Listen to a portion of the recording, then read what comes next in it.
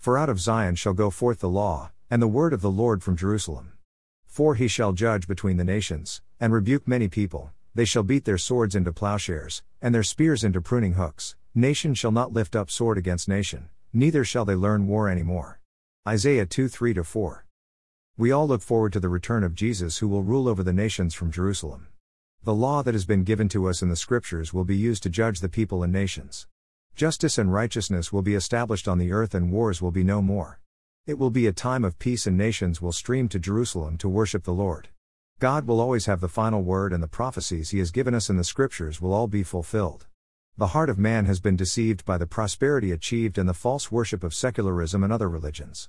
The pride of mankind has eliminated the need to know God and follow His ways that will lead to peace and, most importantly, salvation from eternal damnation. As the world continues to slide into greater levels of sin and darkness, it is comforting to know that one day it will all end and Jesus will set up His kingdom of peace, justice and righteousness.